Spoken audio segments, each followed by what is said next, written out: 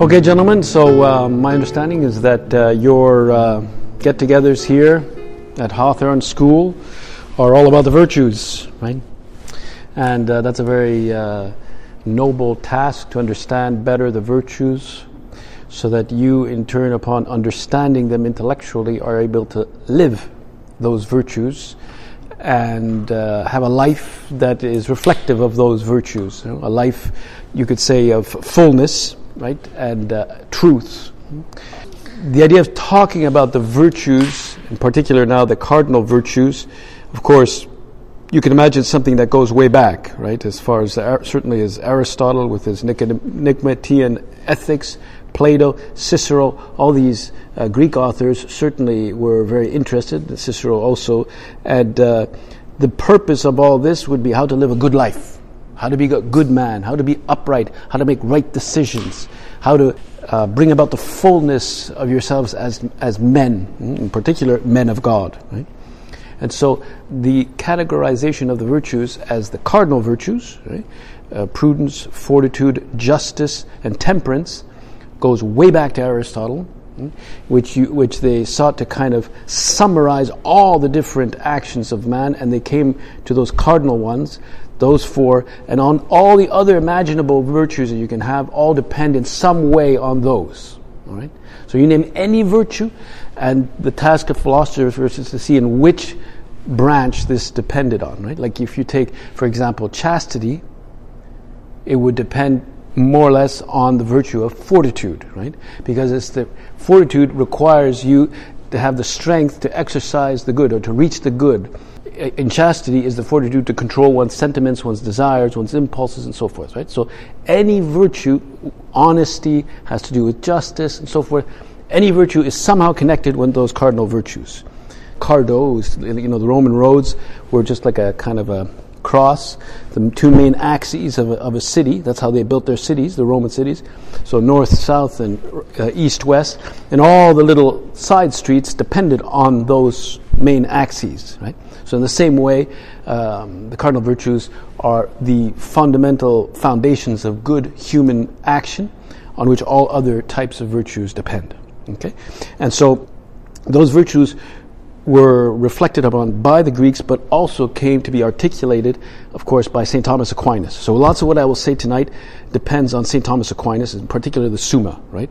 And he gives a foundational importance to the cardinal virtues in terms of sanctity. He also sees the supernatural virtues, right? Like supernatural version, in this case, of prudence, but it's like really the fulcrum of the Summa. Right? And then the scholastic schools also did this. It was a great interest in, let's say, virtue ethics, right? And so with time, the whole interest in virtues and ethics kind of fell to the background. There was a lot of interest more in sort of moral dynamics or different, I'm looking for the word now, but just different studies about the moral value of specific acts, but not really from the point of view, like, okay, what is the best thing to do? That is the virtue ethics. And that changed largely in the 20th century with a number of authors. The authors that you may have heard of, a guy like Joseph Pieper, who wrote the Cardinal Virtues. That's a great book. I think that dates to the 60s. I think he's Austrian. He's a philosopher. Amazing book. The Four Cardinal Virtues. But it's heavily scholastic, it's heavily based on St. Thomas Aquinas. And then a little bit later, you had other authors like Alistair MacIntyre, I don't know if you know him, or Elizabeth Anscombe, and they're reacting to the modern trends in philosophy and metaphysics, and they're saying, wait a minute, we seem to have forgotten about virtue. So Alistair MacIntyre wrote a famous book, I think it was in the 80s or so. I remember reading it ages ago, but it's called After Virtue. And that sort of brings back both a form of personalism and a way of how can we really act virtuously. And since then, there's been a lot more interest. You get a lot of books like Edward Sri and stuff like that about the nature of the virtues and how to live them, right? So now you get more and more, and they're beautifully defined also in the Catechism of the Catholic Church. The Catechism describes virtue as that which enables us to discern our true good in all the circumstances and find the means to achieve it, right? The true good. But a virtue, when you look at the nature of what a virtue is, like the virtue to be strong, fortitude or something, the nature of the virtue lies in it being a habit that you acquire for the good. A habit, right? Whereas a vice is a habit that you acquire for the bad or for the evil. And when you talk about a habit, right? Like I have the habit of I have the habit of going for a run every morning. Now, is it a big deal for me to go, if I have a habit of doing something, is it a big deal for me to do that? No, I do it every morning. I do it, no problem. I have a habit of having coffee. I have a habit of doing it. The habits are a way of ingraining in your action a specific action that is facilitated. So if you have a habit of doing something, if you have the habit of opening the door for a lady, you don't stop in front of the door and go, okay, this is so hard, I don't know if I should do this. It's normal for you. It's gentlemanly, you open the door, right? But a guy who doesn't have that virtue or that habit, he doesn't think about it, he forgets about it, he doesn't realize, and bang, the door slams in her face. Because he doesn't have in this case it would be, whatever, gentlemanliness or whatever you want to call it, right? So habits facilitate the action that you're doing. If you have a habit, it's easy to do it. The same way, if you have a true virtue, it's easier to do it. Okay? So, for example, if I have the virtue of temperance, and I see a beer, I'll have one beer. Okay, that's good for me. But the alcoholic who does not have the virtue of temperance, like it's very hard for him not to have that extra beer. Okay, so let's say I have a beer. Thanks, bye, guy, bye. The other guy, he ends up with one beer, but it's like, it took him all his efforts to not get the second beer. Who has the more merit?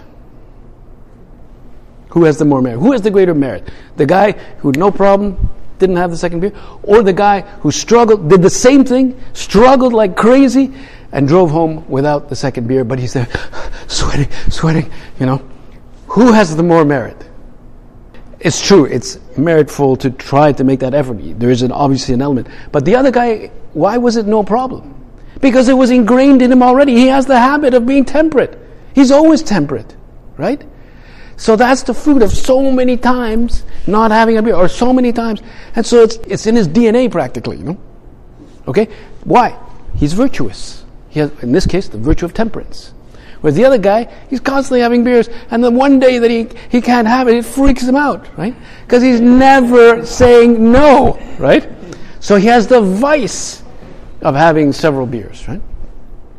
So that's just to give you a bigger picture of the concept of habits. That's a philosophical concept. I'm explaining to you in a certain way, but that comes directly. It's a habit for the good, or a well-anchored habit for the good. That definitely comes from St. Thomas.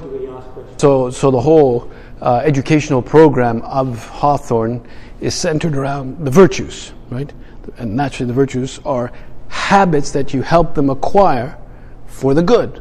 So when they come out of here, it's practically easy for them. It's never easy to do the good, but it's easier for them than for another child who hasn't had those virtues ingrained in them. Okay? And those habits, the habits apply to the whole spectrum of human action and everything, from piety to order to justice, to kindness, to charity. It's like every imaginable type of action. I mean, coming here, you had to exercise the virtues in some way, right? But now what we want to do is look specifically at the most important of all the virtues, and it's prudence. Okay? And the hierarchy of virtues, that's like the number one. Like, we don't identify it like that. We have a skewed understanding of prudence. We think of, don't do this. It's like no to, it's like kind of like, it's like be careful, be careful, be prudent. That's not prudence. Okay? It's something else. It's the kind of popularized understanding of prudence, but it's not real prudence. Real prudence, I'll give you a Latin expression, which you probably won't know. Auriga virtutem. Okay, auriga. Does anybody know what auriga means? It means the charioteer of the virtues. So imagine you have the horses in front, you have fortitude, temperance, and justice, and they're ready to go. Okay, you have a bunch of horses on your chariot, and you let them go, they're just going to go anywhere. They're just going to go running. It's going to be chaos. But if you have a charioteer, the charioteer is going, okay, let's go over here, let's go over there. The charioteer guides the right place for all those virtues to go. Temperance, you can have an excess of temperance, you can have a defect of temperance, excess of fortitude, defect of fortitude, and justice as well, right? So each virtue has to be the mean between the excesses. As I'll explain that in a second, right, to give you examples of that, right? So that's traditionally how Aquinas described the virtue of prudence. Auriga virtutum, the charioteer, right? So it guides. So that, what does that mean? It means it's actually a cognitive virtue. It is the virtue, in the other way that he says it, is recta ratio agibilium. To me, for some reason, it's the one phrase that helps me to understand. So recta, upright, ratio, mind or thought, right? Ratio, like reason, right reason, agibilium, in action. That's what prudence is. It's right reason, so it's actually an intellectual virtue, but how to apply it in concrete cases. That's what prudence is. Right? And we have to do that, we have to do that every day. We have to make a judgment every day. Should I buy that new boat? Should I get that thing on Amazon? Should I click here? Is it worthwhile for me to get a new car? Should I get a Corolla? Should I get a Honda? You're constantly, those are intellectual thoughts that you're having, right? But you apply it in the real world in how you're going to act, right? And so we make these prudential, we call them prudential judgments. We make these every single day, every single moment, right? They guide our action, right? So it's not an act of prudence until you actually act, right? So that's why it includes both judgment and the most appropriate way to achieve that specific goal, and then to command, right? So it involves, of course, memory of the past. So you take your memory of a given action and you apply it to the present. Always apply to the concrete moment now. Prudence never applies to the theory. It's always to now. Theory is what happened in the 18th century with casuistry. That was the word I was looking for. Casuistics. They said, okay, what if a guy did this, and then he did that, and then he was stolen $100, and they made these crazy casuistry cases, and they tried to resolve them, which is a good thing, But that's not the virtue of prudence. Prudence is right now. What do I do in this case? What do I say to my wife when she comes home and I forgot to buy the steak that I promised? What do I say? So you have to go to your past, that is your memory. Then you have to have a knowledge right now in the present situation as far as possible, and then you have to foresee the consequences of your decision. Foresee the consequence of your decision, right? Like if you were able to act in such a way that you knew exactly, if I do this, all that is going to happen. You'd practically be like God, right? That's why when something happens in your life, right? Like we have this principle in the Christian faith. If something bad happens to you, you get diagnosed with cancer, something bad, right? What do we try to do there? We try to look at this in the context of divine providence. We say, okay, this happened to me. My house burnt down, or I don't know, good things too. We always try to see things in the context of divine providence, right? So God allowed that thing to happen because He knows that this is somehow for our good. God always allows things to happen for our good. We don't understand how such and such a thing could be for our good. We don't understand how the earthquake in Turkey could possibly be for our good. But He can do that. It's providence. What does providence mean? Providere. It means He sees ahead. Videre means to see. In front. So He sees ahead. And that's where the very word prudence comes from. Prudence, that's what it said, right? St. Thomas makes that sort of verbal trick. He says, prudence has the same root as providence. So when we act prudently, we act knowing what happened to us in the past, the situation now, and what could happen in the future. And so the best action is the one that I consider good, not what was bad. I take that into account, I see the present, and then I apply it to the future. So it indicates really ultimately the right measure of all the other virtues and how I have to use them, right? And that is that famous principle of Thomistics, which is in medio virtus, which means virtue is the mean between excesses, between extreme and defect, right? So because you can have an extreme of fortitude, like you can run into battle without armor and just get yourself killed. I mean, that's okay. You're being a bit imprudent by doing that, but you think, no, I'm strong, I can do this. Yeah, but chill, man, put your armor on, or you can be the defect, which is no fortitude at all and cower in behind all the troops, right? That would be the opposite. So the defect is to run away, the excess is to run into battle without armor, and the mean is the exact expression of that virtue of fortitude, right? Which would mean, well, whatever it means in the specific moment, to have that, in this case, fortitude, courage to go out and so forth, right? The virtue of prudence, when you apply to that, it's a little bit more difficult to think, well, how can I have an excess of prudence? How can I have a defect of prudence? It's very hard to, because it's a cognitive idea. So we apply those excesses or those defects to the different acts of prudence. There are 3 acts of prudence. Does anybody know what they are, the 3 acts? When you're cogitating, should I buy this boat or not? Does it make sense? Should I go to the talk tonight on prudence? Should I have that extra beer? There are 3 things that happen in any act of prudence. Right? First, there is counsel. Second, there's judgment. And third, command. Or maybe you could call it action, but command. So first, counsel. So for you to make a decision, the best way to make it is to counsel in your own memory of your own experience, but also ask others, right, who have more experience in this. So if you have a difficult investment to make, well, you're going to ask an investor who knows something about this, and you're going to supply your knowledge with the experience of somebody else who knows. That makes sense to ask, right? And then you judge. Okay, well, my experience is this. This guy says this. Boom, this is what I'm going to do. You make a decision, but it's not finished yet. You actually have to go and do it, right? And so there's no prudence until it's actually done. It's actually put into action, right? For example, you could have,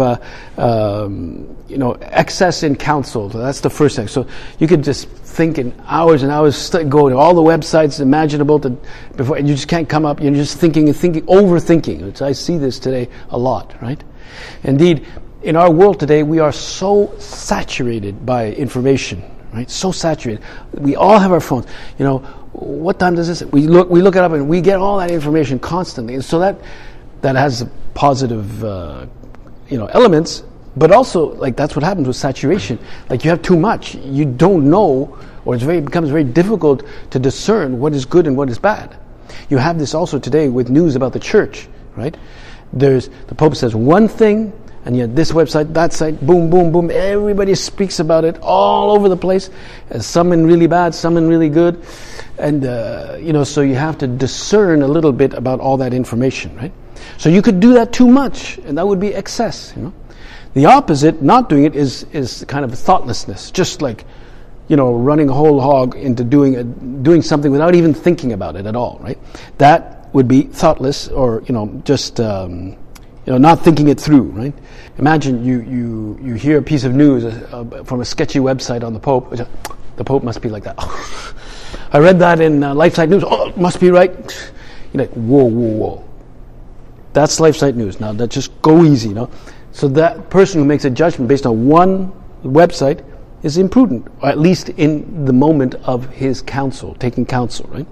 Then we have, of course, judgment.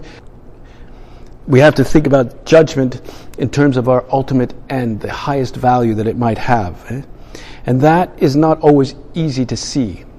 Characteristic of a mature person with prudence is that they say, okay, I'm going to make this decision. Now, there's one decision I can make that could be really easy and pleasant. Maybe that's good for me now, but what about, would it be good for me in the future, right? People will really like me if I make that decision, right? So it's sometimes very difficult to distinguish between long-term goals and short-term pleasures, right? So is it good for me to have that extra cake now? Well, it's good in the sense I'm going to really enjoy it, right? Yeah, okay, good. But, cholesterol-wise, is it going to really... So that's another judgment you have to make, right? It's a judgment you're making, right? If you don't think about it too much or well, you could not think about the long-term consequences. That would be imprudent. But the final act of any act of prudence is command. Huh? As I was saying, it's not prudent until you actually do it practically in the real world, in real life. Huh? And that basically means we put into practice what we should do. Okay? Which leads us to consider one of the fundamental obstacles to that last aspect or that act of prudence, which is procrastination. Okay? Procrastination. So, you've studied it, it'd be good for me to do this. I have to do this work, I have to write this report. I judge how I'm going to do it. I'm going to go to this website, I'm going to do that. That's what I have to do. But then you don't do it. Right? You procrastinate. I'm going to take out the garbage. I know I should. It's Tuesday. I have to take out the garbage.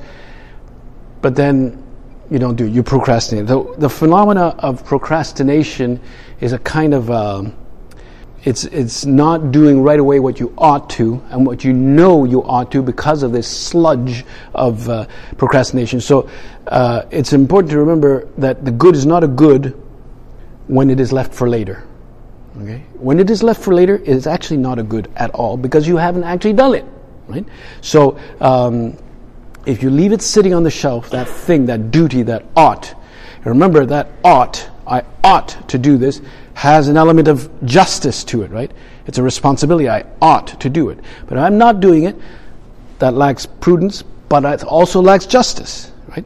So it may also lack fortitude because I don't feel like doing it. So I don't overcome my not feeling good. So St. Rosemaria always spoke about two attitudes with relation to prudence. On the one hand, there's this flexibility that we have to know how to adapt to every situation without being too tied to sterile casuistry, like casuistry. And that casuistry, that comes from pride and from an exacerbated fear of being wrong, right? And so when you're not flexible, a person who's not flexible with your children, you're not flexible about a given rule, right? That is a sign of imprudence, right? Because you don't want to... No, we decided there's no discussion about this. That is not necessarily a prudent declaration, let's say, right? And it can be very unappealing to children especially, right? And usually it comes from the pride of not wanting to be wrong, right? And on the other hand, what is much more appealing is the willingness to rectify, right? So a person is prudent not because he never makes mistakes, but because he corrects his errors. He sees precisely with the counsel he takes from others, he's able to correct his errors. Now, I'll give you also another example of this. It's not. I'm just going to talk a little bit more about procrastination in a sec, but it's this inability sometimes to have this flexibility. Like a Catholic might think, okay, what's the obligation about going to Mass? Do we have to go to Mass on Sunday? What's the obligation? Everybody would say we have an obligation to go to Mass, right? Which makes sense, right? So, okay, so we should go to Mass. Okay. So you have your 8-year-old throwing up and all red in the face because she's sick. So a guy who's not prudent and not flexible would say, the catechism, look, it says right here. We have to, it says right here.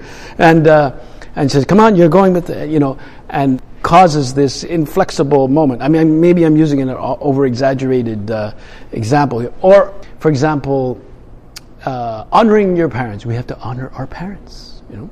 You have to honor your parents. And, Mom says that when we go, we should do so-and-so at home, and then you decide, you know, the kids decide not to do it, and you could badger them about honoring your parents in such a way that it ultimately alienates, you see, and it would be, it's as though you have the law itself, and you have the application here, and for some people, connecting the two becomes a source of alienation because they don't have that flexibility. And that lack of flexibility comes from a lack of prudence or prudential judgment. Okay? I don't know if I'm making clear, but I've seen people like these super Catholic types that have, you know, an idea about, and it's usually a correct idea, but they can't seem to coherently apply it to daily life and the daily kind of adventures of life, right? They can be very rigid. Right? And we see, oh, that's so rigid. But if you see it, the sort of the DNA of it, it's really a lack of the virtue of prudence. And when there's that imprudence there, it happens everywhere else, right, in a person's life. Let's look at procrastination, all right? Because procrastination has to do with the putting something into an act, right? So, you know, what does procrastination mean? Cras, you know, it's Latin. Cras is tomorrow, right?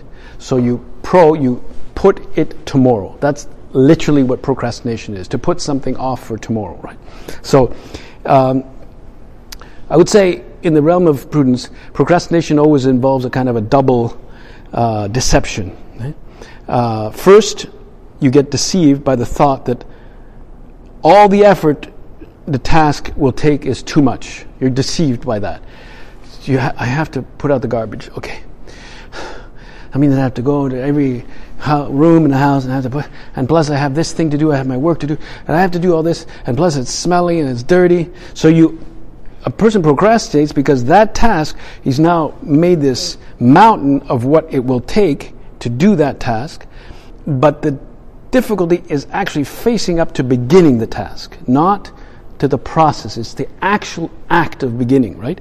And the second deception is you deceive yourself by the thought that by putting it off is better, even though you know it's better to get started. You know, you're deceiving yourself that putting it for tomorrow is somehow better. It's a double deception, both the deception, the difficulty of the task, and the deception that it's somehow better to leave it later. And it happens all the time in our life, right? Procrastination. Try to see how often you're hit by it, right? But from the inner point of view, it's something that happens within the actor himself as a form of reluctance. Okay? It's a reluctance to act, right? And so there are two big problems with procrastination. First, that self-deception. Okay? You tell yourself, I'll do this tomorrow. Procrast. And it's easy in this to deceive ourselves, right? Because it always starts with a form of deception, but also a form of illusion, right? Because first you rationalize that it will be easier for me to do this tomorrow. And why do you rationalize that? Well, to avoid the guilt, right? Because if I said I'm going to do it tomorrow, well, I'd be guilty of not putting out the garbage. I'd be guilty. But if I say, no, I'm doing it tomorrow because tomorrow there'll be less snow, so I'm you know. But that's an illusion, right? That's a form of deception, right? But that's the only reason why we procrastinate. Like, if you can't find a reason why it would be easier tomorrow, then you don't really procrastinate, actually, right? So the second illusion is that the task is going to be super hard to do for me, right? And so what happens? We see the effort that it's going to entail, and this perception of the effort blocks you, and it's what we call the cost entry illusion, right? The cost of that, right? And you think, well, I have this to do, I have this report to write. It's so hard to write this report. 20 pages, okay? The report is 20 pages, and it's as though the 20 pages are bunched up in one single act, right? Whereas if you were to write those 20 pages, well, you'd write one page. Then you write a second page. Then you'd write a third page. And, writing one page is not that hard. Writing a second page is like another one page. But the illusion is that it's like the 20 pages are bunched up in one massively hard boulder to do, right? And that's this bunched up entry point. And so it's important that when you are procrastinating something or in that process, you say, well, what's the first thing I will do? I'm not doing the whole thing. I'm just doing this task. Like taking out the garbage. I'm just going to go to the kitchen and take that. That's my first task. That's not that hard. The second task is to go to the bathroom. Okay, that's not that hard. Third task is, fourth task, fifth task is to open the garage door, get the things.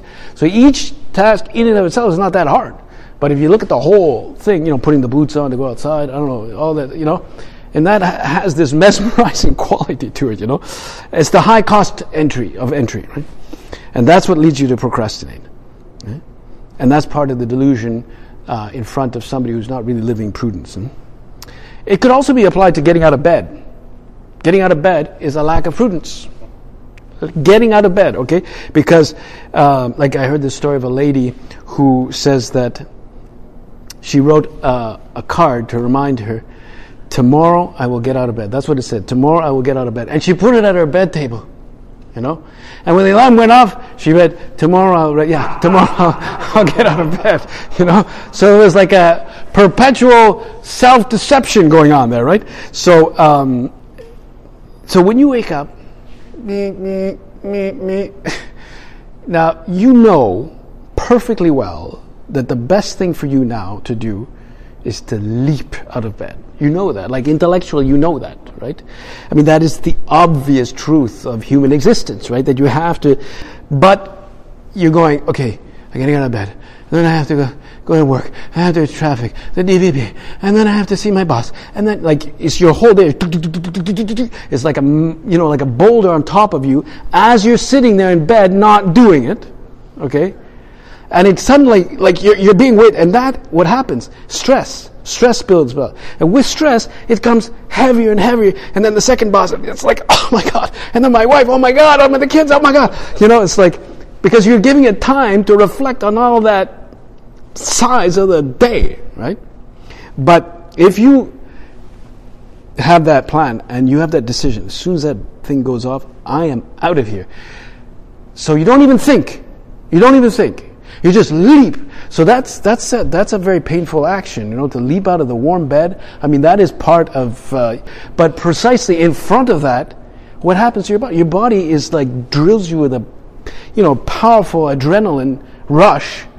I mean, it is. You could try to experience it. See if by leaping out into the cold air, you actually experience an adrenaline, and you're there. Okay, I can take this day, man. Let's go. If I got this one, I can take my boss. I can take whatever, And suddenly, the day doesn't look all that difficult, So just a few seconds of thought makes the same day go from this huge, massive boulder to this little thing. I can do this, right? And that a lot of that has to that's really the chemical impact of adrenaline, but it also has to do, of course, with prudence, because you're putting into action now what ought to be done now, right? Without being overwhelmed. And so it's the same thing, all those tasks that you have ahead of you seem to be all on you at once, right? Where in reality they all spaced out when you actually live them out, right? So before you undertake a task, we have this tendency to look at the whole thing as one big monster, and that can intimidate us, right? And it can seem huge. So that affects not the counsel, not the judgment, but the command, right? The command aspect, right? Of the virtue of prudence. But if you take the first step, it's not actually that hard. And so prudence allows us to identify in the very moment what we're doing, and also, I would say, to have a certain sincerity and a transparency with yourself. Like paying the taxes. Oh my God, the paying that. And you picture this massive governmental oversight. Like it becomes this huge monster, right? And but what you should think is, wait a minute, what is the first thing I have to do here? Well, there's a drawer, and there's the first T4 that you can pull out.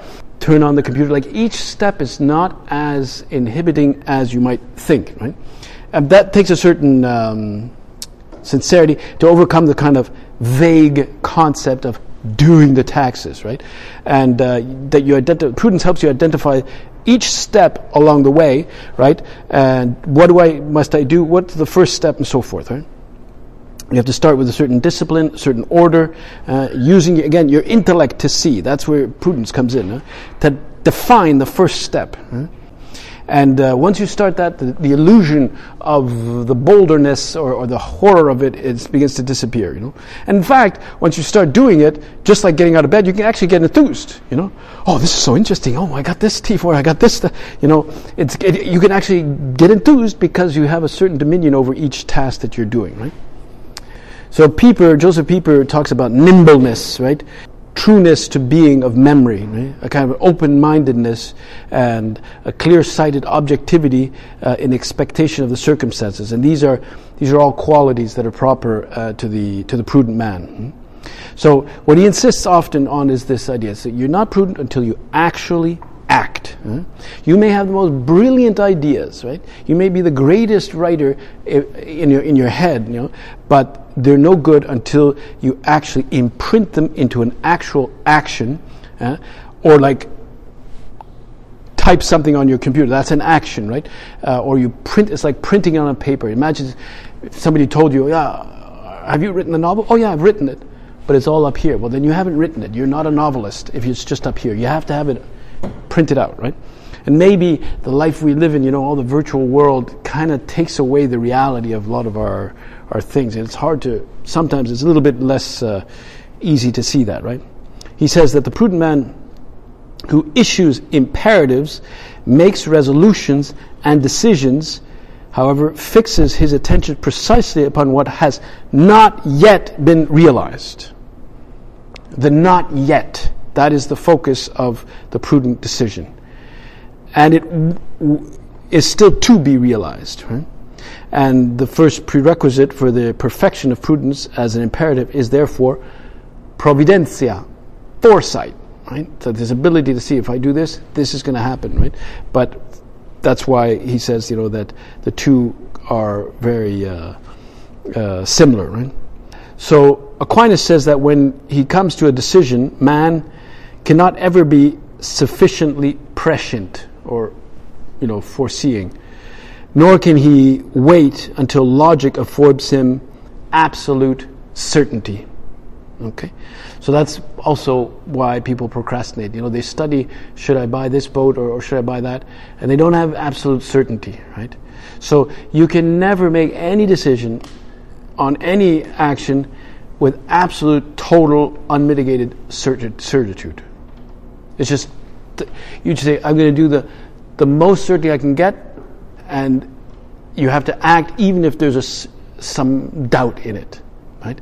But the person who says, no, I'm not acting until I'm absolutely 100%, that is not a prudent person, because that is not an achievable aim, to arrive at this absolute sort of very severe form of certitude.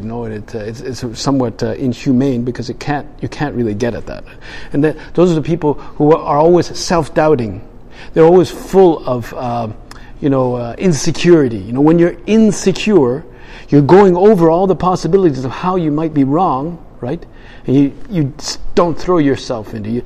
Those are people who have dreams of being a painter, dreams of being and they never do it. They just know about, and in fact they're probably very creative, but they never do it because they're uncertain, and they don't sort of plow through that sense of uncertainty. And the thing is, there can never be. It's impossible, because if we wait for that, we would never really come to a decision. That's the thing. If you wait for an absolute certainty, you can never come to a decision. You would remain in a kind of inconclusiveness unless you kind of shift away from the deceptive attitude or certitude. It says, the prudent man does not expect certainty where it cannot exist, nor, on the other hand, does he deceive himself by false certainties. Right?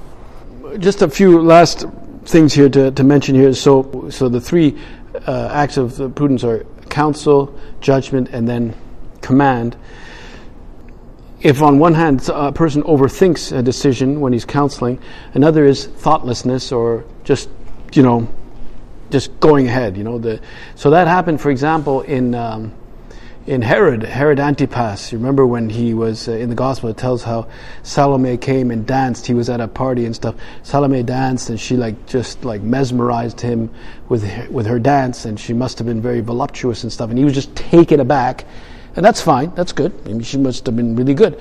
But what was his thoughtlessness? He said, "Wow, you're amazing. I'll give you anything you want, even half my kingdom." Like, what the hell, man? You have your kingdom with? That was thoughtless. Okay, that's first point. Of course, she doesn't know what to ask. She goes to her mother who had a rancor or bitterness and resentment against John the Baptist. She says, "Give me John the Baptist's head right here on a platter." He hears that and he goes, "Oh, yeah, you really?" And the gospel says, but because of his guests, he could not say no. Right? So second act of imprudence, like using your reputation in front of the guests to do an immoral act, is rather thoughtless and imprudent, of course, right? And also the idea that he was somehow bound to that oath that he made.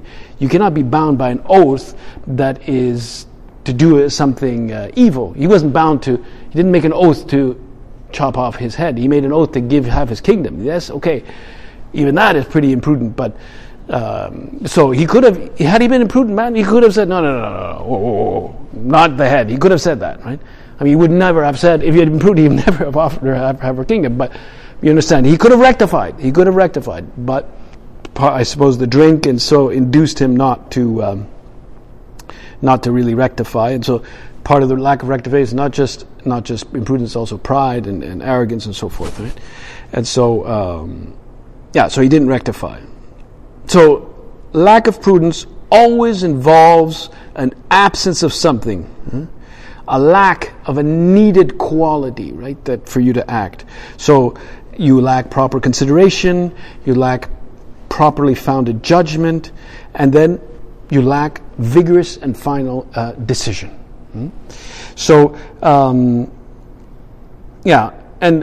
the last point I just wanted to make here before finishing is this. All this, it can be seen from a purely natural point of view. Everything we've talked about, and these kind of things are discussed certainly in Aristotle and Cicero and Plato, and even to a certain degree, in Confucius. Although I don't think he uses the concept of cardinal virtues, but there's also the whole supernatural dimension of the virtues, right? And we talk about supernatural prudence, right? So one thing is the human prudence, but there's also supernatural. And if we've seen the human part, we should say also that we are also faced with a very difficult task, one that is quite unattainable, right? When we try to discover, for example, what God's will is for us, right? And for that, what's God's will? What's God's will right now? What's God's will today? And very often, the priest, he has to help people to discern, right? But he can't tell them, I think this is God's will. That is not his role. He can open some avenues, but it's the person who has to decide. But he has to decide with the supernatural virtue of prudence. And so, what does that mean? It means with total faith and trust in divine help. Right? That I'll make this decision, but I know God will help me, God will guide me. Right?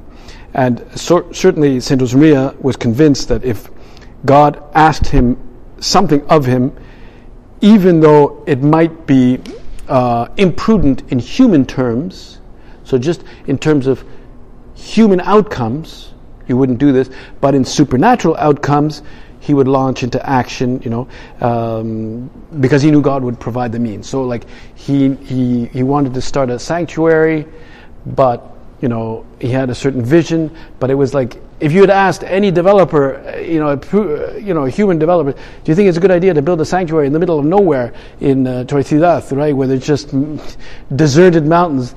They would have said, "Forget it, man. We're not endorsing that." But he said, "Well, supernatural prudence."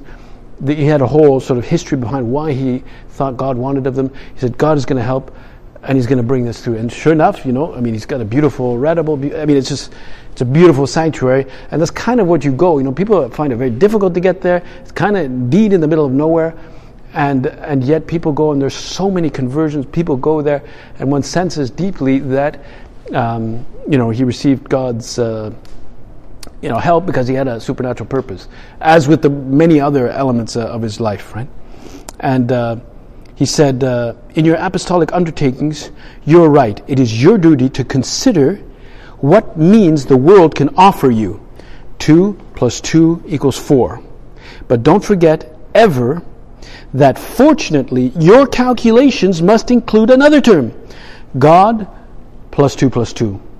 Right? Equals, God + 2 + 2, I don't know, it's something unimaginable, right? So like that. So when we're referring to that, we're referring not to human prudence, we're referring to supernatural prudence, right? And some people may live their Christian life exclusively from a very kind of micromanagerial human prudence point of view, and are not ready to launch out, to difficult tasks, doing apostolate, speaking to somebody who might be against the faith when you try to bring them out, or I don't know, all these things that one could undertake, right? And so that's why you have to have recourse to supernatural prudence. Okay, gentlemen, I hope I didn't go on too long, but that's what I wanted to present to you.